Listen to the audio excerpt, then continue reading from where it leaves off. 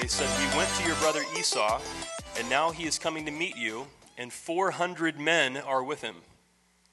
In great fear and distress, Jacob divided the people who were with him into two groups, and the flocks and herds and camels as well. He thought, if Esau comes and attacks one group, the group that is left may escape.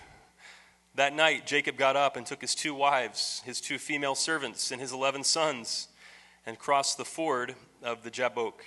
After he had sent them across the stream, he sent over all his possessions. So Jacob was left alone. And a man wrestled with him till daybreak. When the man saw that he could not overpower him, Jacob, he touched the socket of Jacob's hip, so that his hip was wrenched as he wrestled with the man. Then the man said, "Let me go, for it is daybreak." But Jacob replied, "I will not let you go unless you bless me." The man asked him, "What is your name?" "Jacob," he answered. Then the man said, "Your name will no longer be Jacob, but Israel, because you have struggled with God and with humans and have overcome." Jacob said, "Please tell me your name." But he replied, "Why do you ask my name?" Then he blessed Jacob there. So Jacob called the place Peniel, saying, "It is because I saw God face to face, and yet my life was spared." The sun rose above him as he passed Peniel, and he was limping because of his hip. Therefore, to this day, the Israelites do not eat the tendon attached to the socket of the hip, because the socket of Jacob's hip was touched near the tendon. May God add a blessing to the reading, hearing, and understanding of his word. You may be seated. Why write a book on Genesis? Well, in the 20th century particularly, Genesis became a lightning rod issue because of the intersection of science and history. And as those things began to emerge and began to what seemingly was contradict and conflict with what the Bible was saying, it really raised 2 important questions that we've been wrestling with ever since, and that is, what is the Bible and what do we do with it? And so we wanted to write a book really to dive into those questions of what is the Bible and what do we do with it. And Genesis was a great place to start.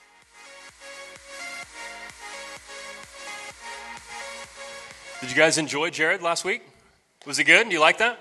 I had a conversation with somebody this morning, actually, whose first week was last week. She came to hear Jared, and she shared that she's been in a journey of deconstructing her faith and trying to reconstruct, figuring out what she doesn't believe and figuring out what she does believe. And I thought Jared really did a great job last week of helping us look at what is the Bible, as he said, and how do we interpret it, what do we do with it.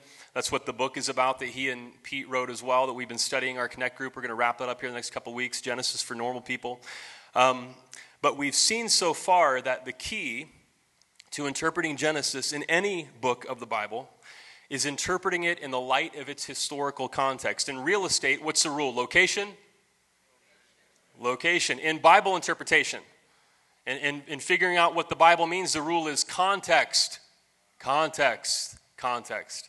And so we want to interpret the Bible in the light of its historical context. We believe that intelligent people can take the Bible seriously because we can interpret it in the light of its historical context. We've seen that when we read Genesis, we're stepping into an ancient story. We read about somebody with 2 wives and servants, and a guy just appears and wrestles with somebody all night next to a river, like you do, right? And so we realize we're stepping into an ancient story, a foreign story, something written on the other side of the planet 3,000 years ago. We don't know exactly when these events took place. We're stepping into a world that is different, and the authors have different assumptions than we do. Different assumptions about the world, different assumptions about life and what it means, different assumptions about the cosmos and science, different assumptions about God, different assumptions about women, about minorities, about science, of course, than we do now. And so we realize that when we step into Genesis, and sometimes when we read these stories, we're horrified. Sometimes we should be. As we talked about a couple of weeks ago when Abraham bound his son Isaac because he believed God told him to do that, and he was ready to sacrifice his son to God, and then God stopped him. That's a story that you would never, ever, ever want to try to emulate. If you're somebody who's, I believe the Bible. Whatever the Bible says it, I believe it, that settles it. Not on that passage. You wouldn't want to just do whatever Abraham does there. We would never, ever, ever want to treat our children that way. There has to be something else going on there. It's an ancient story. For example, we know in its historical context, Abraham was surrounded by cultures that sacrificed their children. They feared the gods and believed that they had to appease the gods by killing the thing they loved the most. It's unthinkable now. But in the light of its historical context, this story makes sense because God stops Abraham and says, that's not what I want from people who follow me. This is detestable to me. And so this story that is horrifying from our 21st century vantage point, looking back on it, is something that was actually a great leap forward in its time. To value children and give them dignity and worth and to value families. And so that's the way that we interpret the Bible in the light of its historical context. And today we're wrapping up this series talking about Jacob and his brother Esau and what God does in their lives. And we're going to talk a little bit about wrestling with your faith. We're going to talk about your story, the conflicts that you've faced in life, and whether it's faith or anything else. What is your story? And how has God brought you through? What have you learned? How have you wrestled with life? How have you wrestled with faith? And where are you now? Memorial Day weekend is a natural time of reflection, isn't it? When we think about people who have given their lives to our country, we think about people we've lost. And it's also a time where you kind of look back over the past year and you reflect and just think about, what's happened over the past year. And so we're going to do a little bit of reflection during this sermon as well.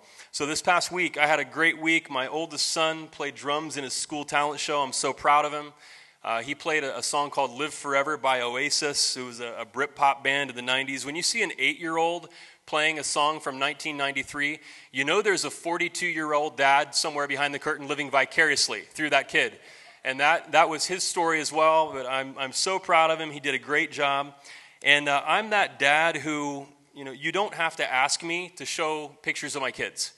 You'd be like, wow, the weather's been cooler lately. I'm like, yeah, you want to see my kid playing drums? And I'm just so proud of them, and I want to share that. So, of course, I'm going to play a little bit of that video for you now. It's about 30 seconds long. Here's my boy playing drums at his talent show this weekend. Let's check it out. Here's some Oasis.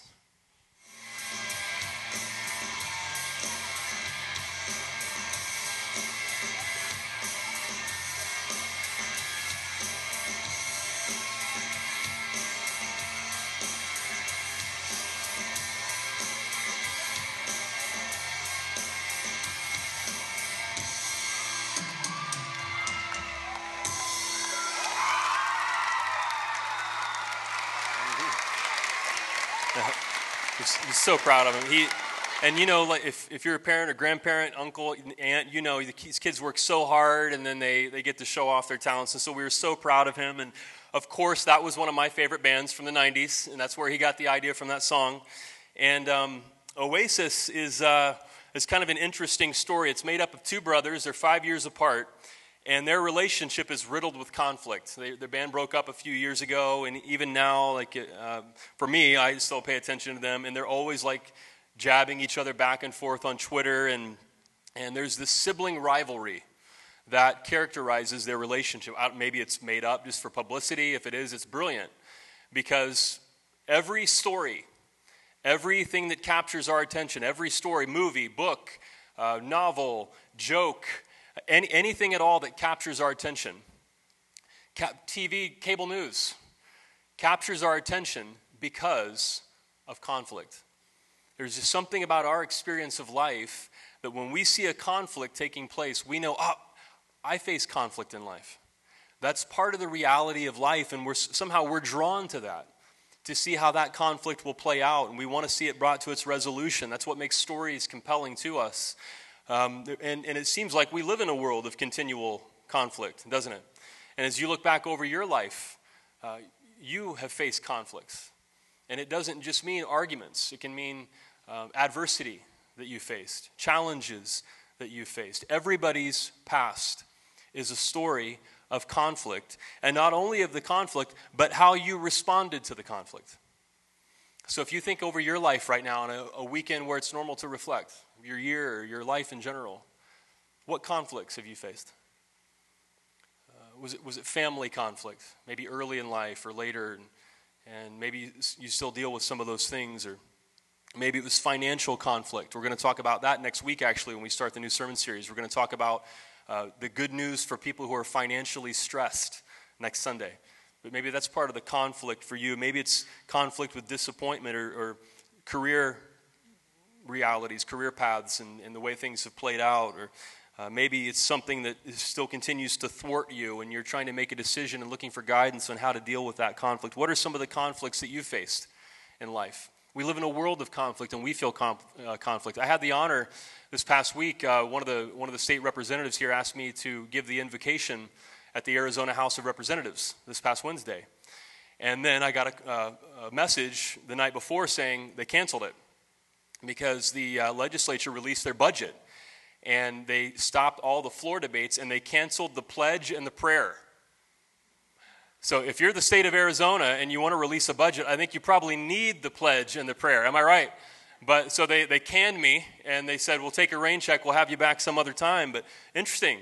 We just live in this world of division and conflict. So what conflicts have you dealt with, and how have those conflicts affected you?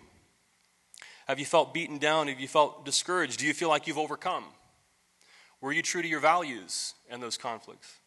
Were you honest with yourself? Maybe it's a faith conflict as well. Were you honest about your faith, and are you in a journey of trying to become honest or deconstruct or reconstruct? Have you become more mature? Have you become a healthier person through your conflicts? Or do you wish you had, and you feel like, man, these are just dragging me down still? What's your story of conflict? So in the story of Jacob and Esau, like Oasis, it's a story of conflict. Even before they were born, Genesis 25 says when their mother, Rebekah, was carrying them, her two sons were fighting in the womb, and this is supposed to be a funny story. So they're fighting in the womb already, and she prays, and God says to her, 2 nations are in your womb, and 2 peoples from within you will be separated. One people will be stronger than the other, and the older will serve the younger. And so she gives birth, and Esau is born first. And in the ancient world, being born first gave you lots of privileges.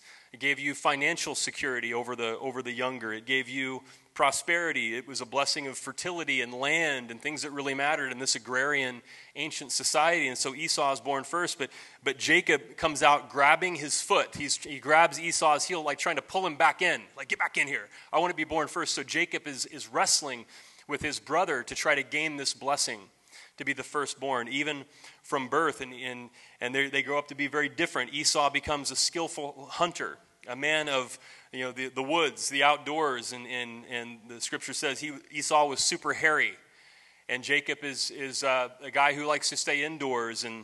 And I went to a Christian college, and a guy there had a really hairy back, and we called him Esau. When you go to Christian college, you bully your friends using Bible characters. And so Esau and Jacob they're just different people. You can see the yin and the yang.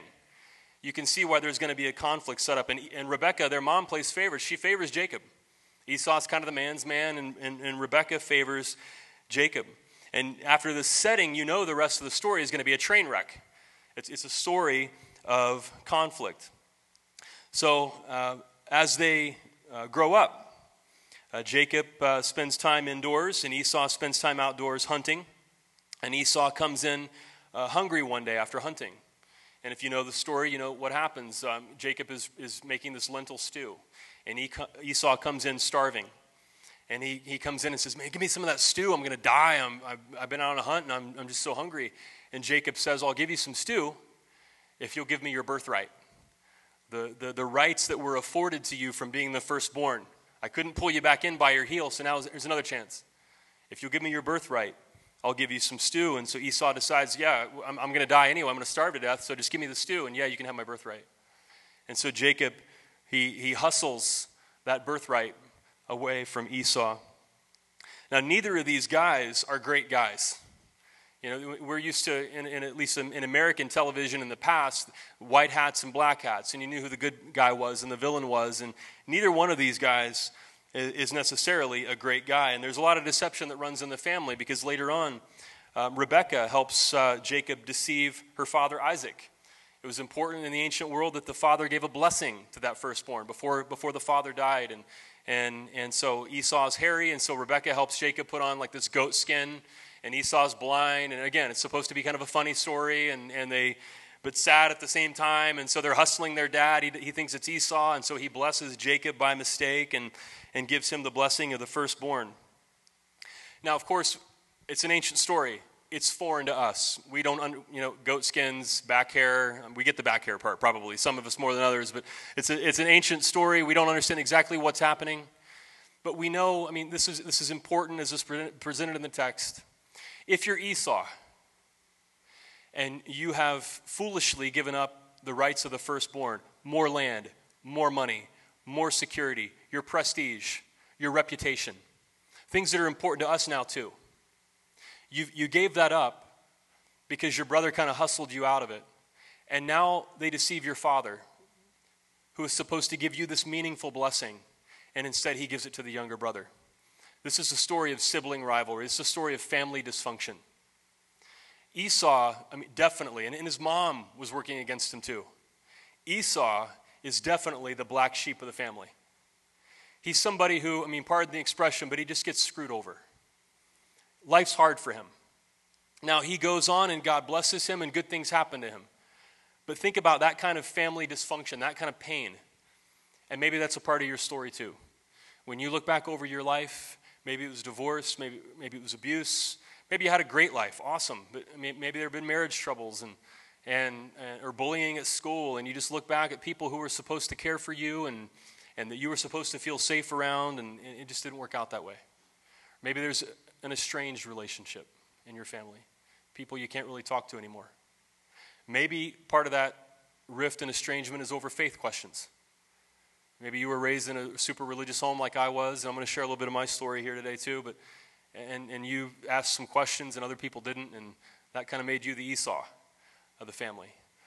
But think about the hardship that Esau experienced.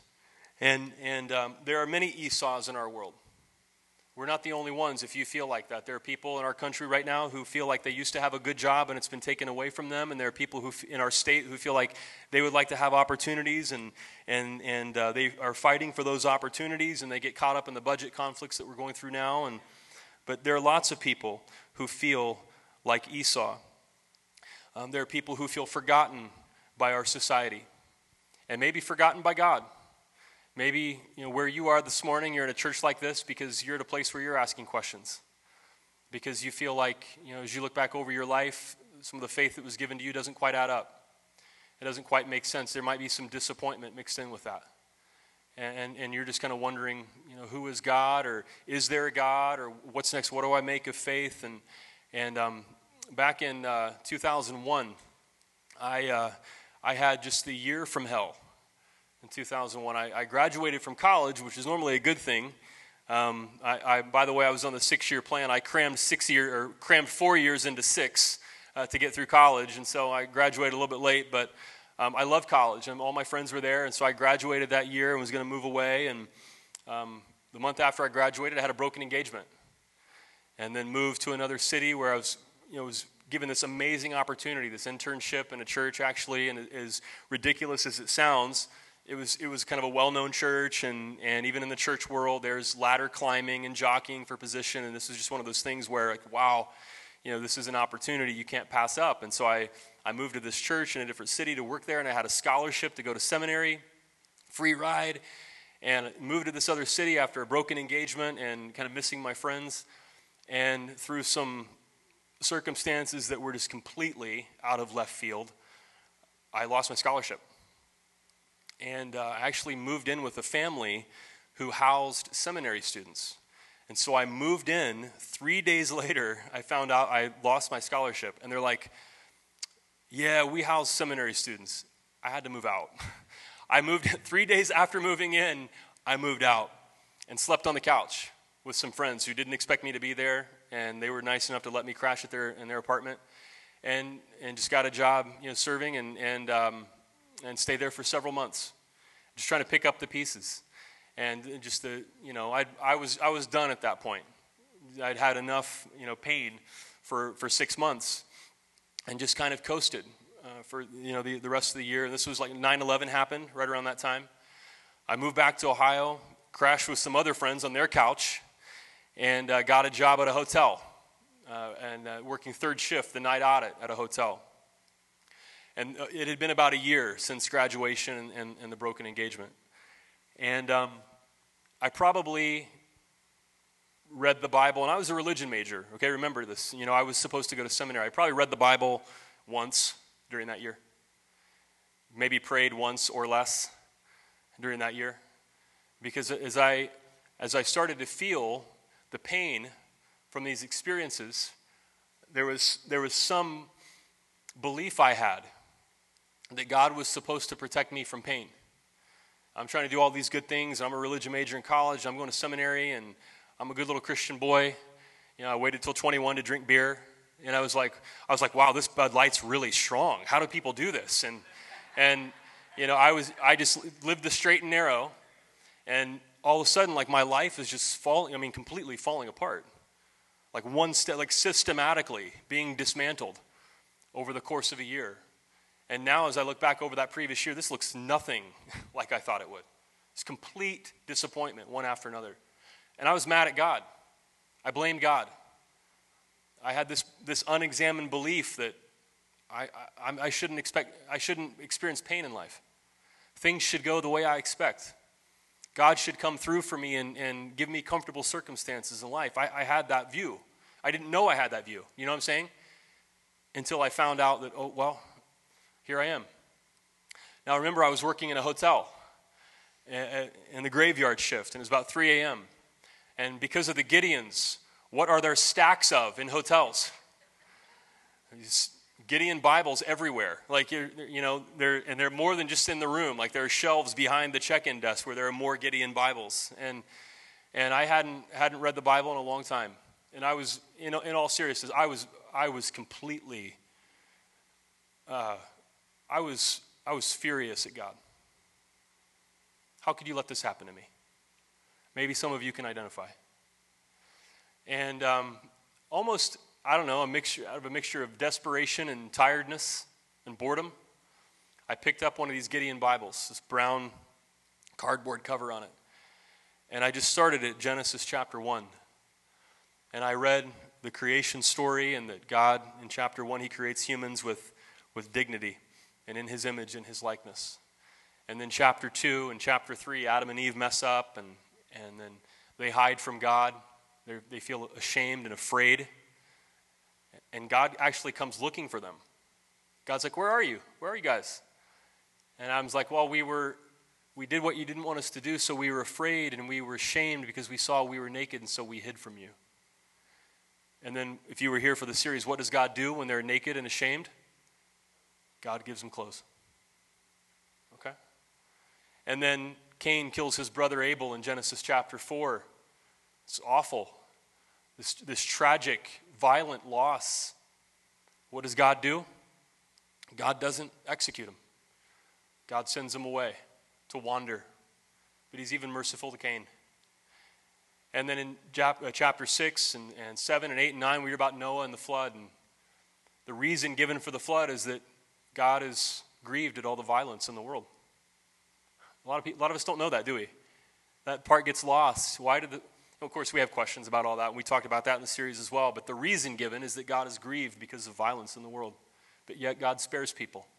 And he blesses Noah and his family. And then we get up to Abram and the calling of Sarah, and he gives them a child. He takes away Sarah's shame, because it's assumed that it's the woman's fault if you can't have a child. Of course, in the ancient world, it's always the woman's fault.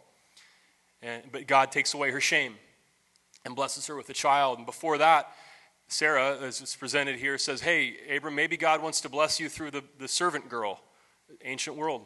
Abraham has a relationship with her, and she has a son named Ishmael, and then they kick him out of the house, and Hagar is her name, and Ishmael is her son, and they leave her to die in the desert. And she puts her little boy Ishmael over by a bush so she doesn't have to hear him while he cries and dies. And what does God do? God comes and he rescues them. That's Genesis 16. And I got to chapter 16 in the middle of a Holiday Inn Express at 3 a.m., and I was bawling like a baby, having this cathartic moment where I realized, man, I've had a hard year, and nothing has worked out the way I thought it would. I didn't want this to be my story. I didn't think anything like this would be my story. But I blame God. I've been mad. I thought God owed me something. And somehow God's, fallen short on his end of the deal. And here I am. And I just bawled like a baby because over and over and over again I saw instances of God's compassion in Genesis. A lot of people have the idea that the Old Testament is like God is mean. And then God goes to therapy, and then we have the New Testament. Like God deals with his anger issues, and then we have the New Testament. That's not true at all, actually. Again, what's the rule in Bible interpretation? Context, context, context. And we see a God who is merciful and compassionate. And it was catharsis for me. And it was the beginning. It was a new beginning for me. It was a second chance for me. I became a youth pastor a few months later in a city by the beach and hung out at the beach and played 4 chords like every youth pastor does for guitar songs, with the kids. And it was the beginning of what has been a great life for me. But that night at 3 a.m. reading Genesis, I saw the compassion and the mercy of God. Now, we say this is a place where you can express your faith and your doubts. And so some of us here, maybe you're an agnostic. Maybe you're an atheist. Maybe you're not sure that God exists. Maybe you don't think there is a God. But at least as far as the evidence we have in Scripture, at least what we read in Scripture, we can see that the idea of God that is so prevalent in our culture and in this conflict between, the religious right and secularism in our culture, the idea of God that we get in pop culture in America does not match the God that we see in Scripture, even like Genesis. We get this idea out of culture that God is the moral police of society, and it's all about who you're voting for. God wants you to vote a certain way, and it's all judgment and condemnation and anger. But the God that we see in Genesis, at least even if you don't believe in God, the God we see in the Scripture is a God of goodness and compassion.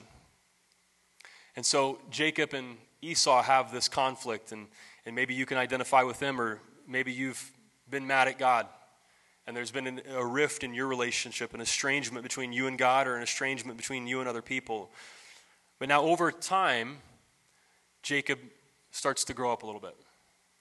He starts to mature a little bit. God blesses him, and he gets married, and that's another story for another time. But he has a dream one night, and in this dream, he sees a ladder, or probably more likely translated, a stairway from earth to heaven. It might be like closer to a Babylonian ziggurat. If you've seen those temples where you have steps that go up, maybe Jacob sees one of those in a dream. And in this dream, he sees angels ascending and descending the stairway. And in this dream, God promises Jacob that he's going to have descendants. Remember, God promised that to his grandfather, Abraham. And he makes the same promise to Jacob. And he's going to bless Jacob and give him this lineage, which is extremely important in the ancient world. And Jacob is humbled for the first time in his life. He starts to realize that God has cared for me the whole time. And I've been hustling and jockeying for position and trying to be first and grabbing my brother by the heel and swindling him out of his birthright and tricking my dad. And I've acted this way because I thought I was alone in the world and I needed to act that way to get ahead. But I realized that God has been with me, and God is good, and God is faithful to me, and I don't have to act that way anymore.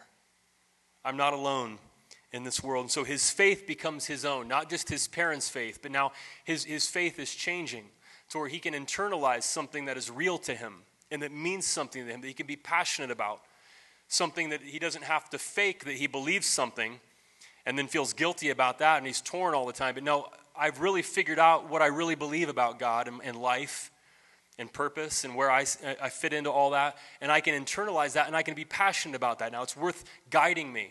I can live for that now. He matures, and so he fathers an enormous number of children by 4 women, another story, including 12 sons. One of them is Joseph, who becomes second in command of Pharaoh in Egypt, and that gets the Israelites to Egypt, and then that sets us up for the Exodus when Moses leads the children of Israel out of Egypt. And he builds wealth, and then he returns to Canaan. And when he goes back to Canaan, he realizes that he's going to cross paths with his older brother, that he has lied to, tricked, stolen from. He's going to cross paths with Esau. He knows that Esau wanted to kill him last time they saw each other.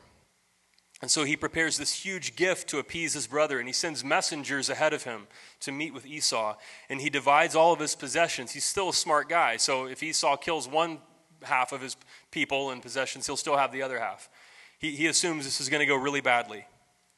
And so one night, as they're closing in on Canaan and getting closer to Esau, Jacob sends his family and his possessions across the river.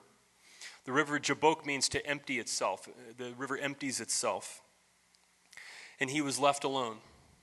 And what happens next is described in the scripture that we read before the sermon. While he's alone, he's confronted by a being. The scripture calls it a man. He's alone. It's nighttime. He's been growing through his life, but he's not quite there yet. He's ready to face his brother who said he wants to kill him. You know, all the decisions he's made are about to come back to bite him. And he's confronted by this being. And apparently, it's God. And Rembrandt did a version of this. This is Jacob wrestling with the angel, and it's kind of misunderstood, thinking it may have been an angel, but somehow it's a divine being, but it apparently is God. Whether it's God acting through a messenger or it's God, because he says, I saw God, so we assume it's God. Jacob is confronted by this being who apparently is God. And then they start wrestling with each other. All right? So God appears to Jacob, and he starts wrestling with Jacob. Now, I imagine if you've ever thought, if God appeared to me, what would God say to me? Like, of all the things, Lord, speak to me, guide me. I want to know your will. I want to do good things. I want you to guide me in life. God, please speak to me. You ever wonder what God would say to you? God appears to Jacob, and he's like, want to wrestle? Not exactly what you would picture God saying to you, but that's apparently what happens. And so they wrestle, they fight, they struggle all night. God appears to Jacob right before he's about to face all the bad decisions he's ever made and the consequences of them. God appears to Jacob, and he fights with God. And God fights back, and God lets Jacob fight with him. The fight goes on all night. God allows Jacob to wrestle with him and to struggle with him and to fight him and kick and claw and hair pull. And I go back to my professional wrestling watching days, with Hulk Hogan and Andre the Giant. All night this just goes on and on and on. A rake of the eyes, a steel chair to the back perhaps. God fights with Jacob, and he lets Jacob fight with him all night. Jacob fights God for his blessing, like he always has. He wants God to bless him. God asks him his name. In the ancient world, names held power. He says, my name is Jacob. And God says, not anymore. Your name is going to be Israel, which means to struggle with God. One who wrestles with God. One who struggles with God. That's going to be your name. That's your identity from now on. And then he touches Jacob's hip, and his hip is wrenched out of socket. He'd been fighting all night, and God was gracious to him and allowed him to fight and struggle and kick and punch. God was patient with him, allowed him to do that. And then at the end, Jacob was reminded of his mortality and his humanity. And with one touch, he walks with a limp for the rest of his life. And we look at stories like this, and once again, we're reading an ancient story that is foreign to us. If nothing else, you would see in this story somebody who is fighting with God in goodness and life and his own choices. And he comes out a humble, more mature, wiser, more compassionate individual. And his wrestling with faith in God and how you get through life and how you make it in this world, he comes out better. And he has the scars to prove it. He's not the young guy swindling his brother anymore. He's an old man who bears in his body the scars of life. He's been weathered. He's seen what life can bring, the good and the bad.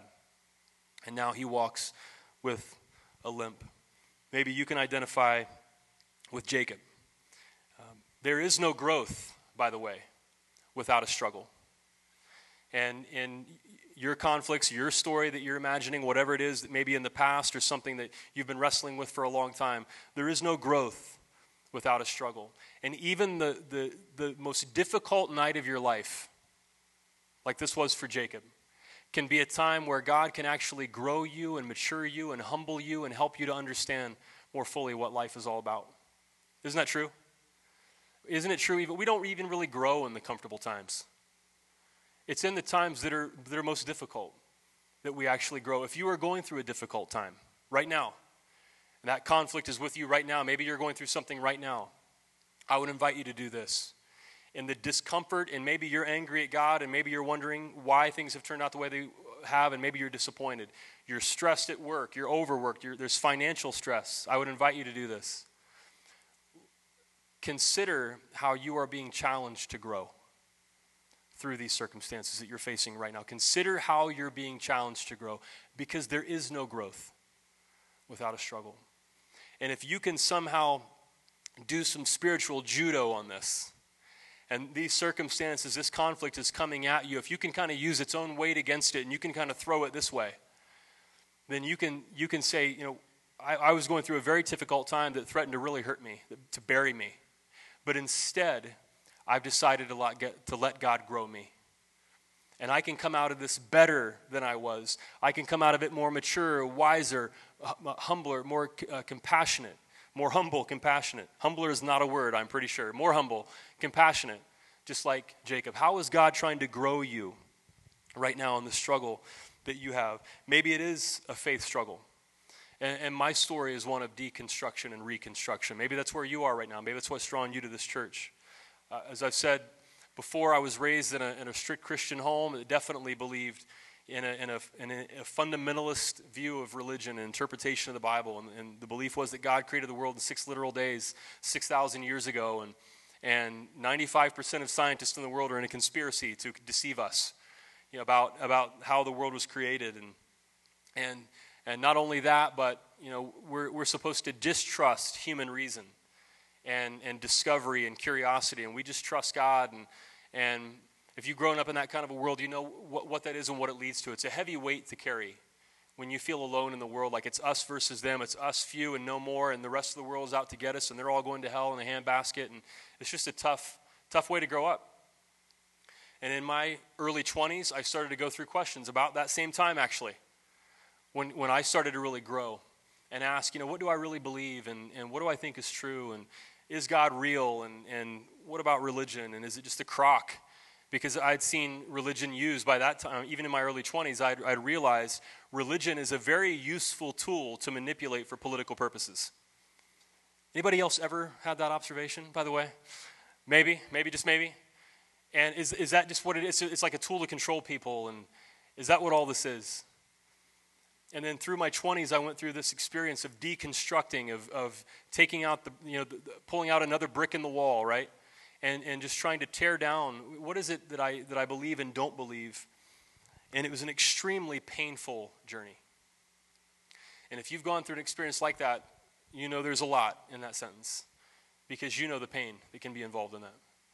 Where there are people in your family you don't have a good relationship with anymore because of that. Or there are people that were good friends of yours and you don't have a good friendship with them anymore. A church family you lost when you went through that struggle. All of those questions boil down to what the Bible is and how do we interpret it. The things we've been talking about in this series. And so maybe that's your conflict right now. Maybe that's what you're wrestling with. And probably the main point that we're trying to make in this series, and to give all of us hope who are thinking people, and we want to deconstruct and reconstruct and not just tear things down, but come up with what are we for? Like, what do we believe? Probably the main point is we're asking this question: what if the Bible is not a science textbook? What if it's not what if it's not essentially dictated by God, but God has partnered with people? And instead of being a science textbook, it's a record of people like Jacob, whose name was changed to Israel, who wrestled with God. We've got that graphic up there somewhere. Thank you. Appreciate that. What if the Bible is not a science textbook, but an honest record of people wrestling with God? Because if that's what the Bible is, now intelligent people can take the Bible seriously. Because it's the story of people who are doing the same thing you are.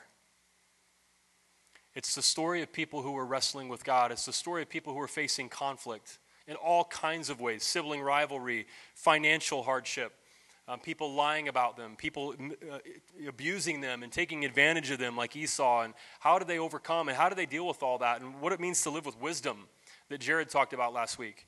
Because if the Bible's not a science textbook, but instead it's an honest record of people wrestling with God, now it can be your story. It can inform your story. You can find yourself in it, and it can get into you.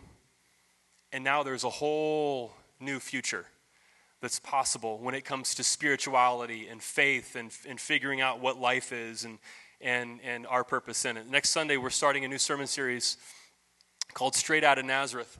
I've received so many comments about the title of this. I've heard everything from, I love it, to that's incredibly dorky. Like and everything in between, I'll own it all. I think it's true. But we're going to start this new series. What this really is a study in the Gospel of Luke. Luke's gospel is known as the gospel to the marginalized. People who were outsiders, people who felt like a nobody. And Luke shows how Jesus met those people where they are. And Luke gives us a picture of who Jesus is. How many of us realize there are a lot of Jesuses in our culture as we are attempting to deconstruct or maybe reconstruct our faith? And so next week, we're going to start this series about who Jesus really is. Probably could have copped Eminem, we're the real Jesus, please stand up. Probably could have done that one as well. But we want to look, who is Jesus in Luke? We started with Genesis here. Now we're going to move on to who is Jesus. I promise you, if you've grown up in church your entire life, it's a bold promise, but I'm pretty confident in this. I promise you, you will learn something new about Jesus in this series. You will have some light bulbs that are going to come on. If you have some friends that are in this journey of deconstructing and reconstructing, invite them. This is the time.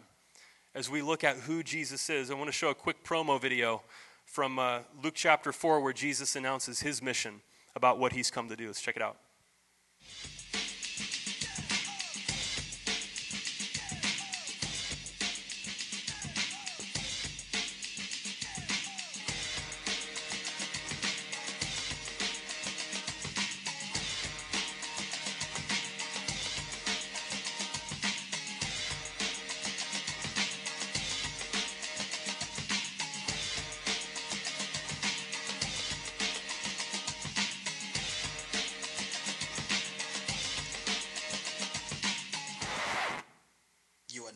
To witness the strength of street knowledge.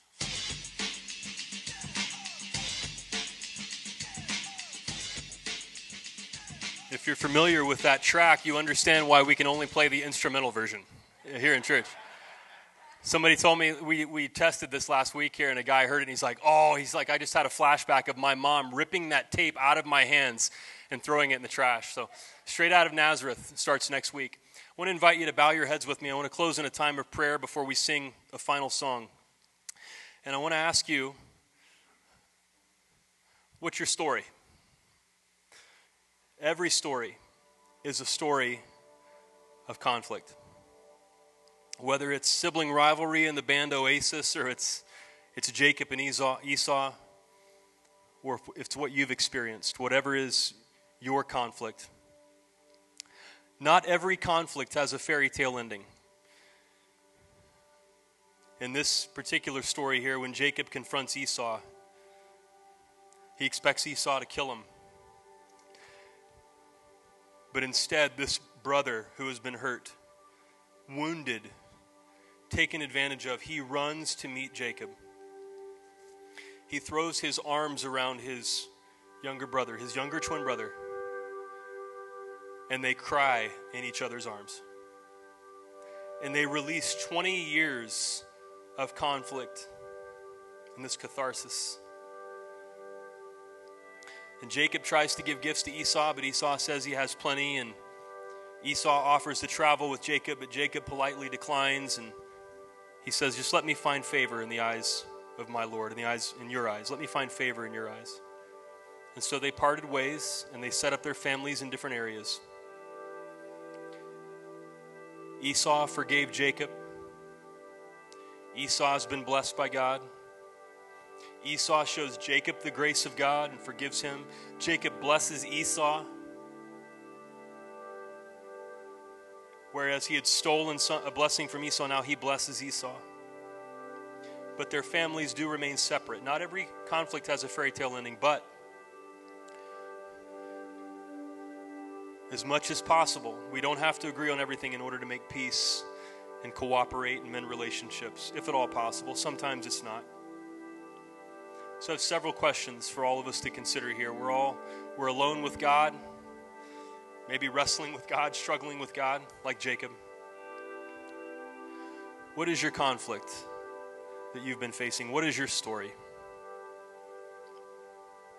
Are you discouraged? Do you feel beaten down? Do you walk with a limp? Even if that's how you feel, and you have every right to feel that way. Another question is, how are you growing in this conflict? How is God growing you? There is no growth without a struggle. How is God growing you? Maybe right now it is financial stress that we're going to talk about next week when we kick off the Straight Outta Nazareth series. Maybe it's work issues, maybe it's family, maybe it's pain from the past, maybe it's ongoing family conflict, whatever it is for you. How does God want to grow you right now? How has God been growing you maybe? And you don't always see that, but looking back, you're thinking, you know what? I am humbler, more humble. I am wiser. I am more compassionate. I've become better in this. Maybe if that's the case, you just say, God, thank you for growing me. Thank you for how I've grown here on this Memorial Day weekend as we look back. Thank you for how I've grown. Are there people that you need to forgive? And this is a tough one. Esau was able to forgive Jacob. It had been 20 years. It had been a long time. We found that it's helpful to talk about what forgiveness is and what it isn't. Forgiveness is not pretending it never happened. Forgiveness is not excusing it like it wasn't a big deal. Forgiveness is not trust. That's a big one. Forgiveness doesn't mean you trust a person again. Trust is earned over time. Forgiveness can be instant. It's not trust. What forgiveness is releasing the person from the consequences of what they did. It's releasing, letting go. It's as though we're holding that person by their shirt collar and we just decide, you know what, I'm going to let you go. This is tiring. I'm just going to let you go. And as we release that other person, we immediately discover that the one who has been most released is us. So who do you need to forgive? Here's another tough one. Do you need to apologize to somebody? If we're honest, we haven't been just hurt in life. Some of us have, well, we all have in other ways. We've hurt others in life. Is there a way that we could make it right? Like Jacob, being more humble and wiser and older and more mature and walking with a limp, is there a way we could make it right? Is there a relationship or a conflict where there needs to be a boundary set? Because even though Jacob and Esau, they cry in each other's arms, they still don't hang out together anymore. They bless each other and they go their separate ways. Sometimes it's just better that way. If it's possible to be completely reconciled and live in close proximity to each other, excellent. That's always a good goal. But it's not always possible. There may not be a fairy tale ending. We don't have to agree on everything in order to make peace as far as possible. So is there some kind of boundary that needs to be set, a healthy boundary in a relationship? And then finally, again, as we reflect over our stories, how have you grown? And how is God trying to grow you now? If you are wrestling or struggling with God, you're not alone in that. Because, as we've seen in this series, the Bible is not a science textbook essentially dictated by God. I believe God has inspired the Scripture somehow, and that God speaks through it. But what if it's the record of people just like us wrestling with God? And if that's the case, then it is a rich repository of wisdom. And wisdom means how to live well, and I can go to the Scripture, and now after this holiday weekend, I can make some decisions, and I'm gonna seek wisdom, and I want to partner with God to grow and let God grow others through me.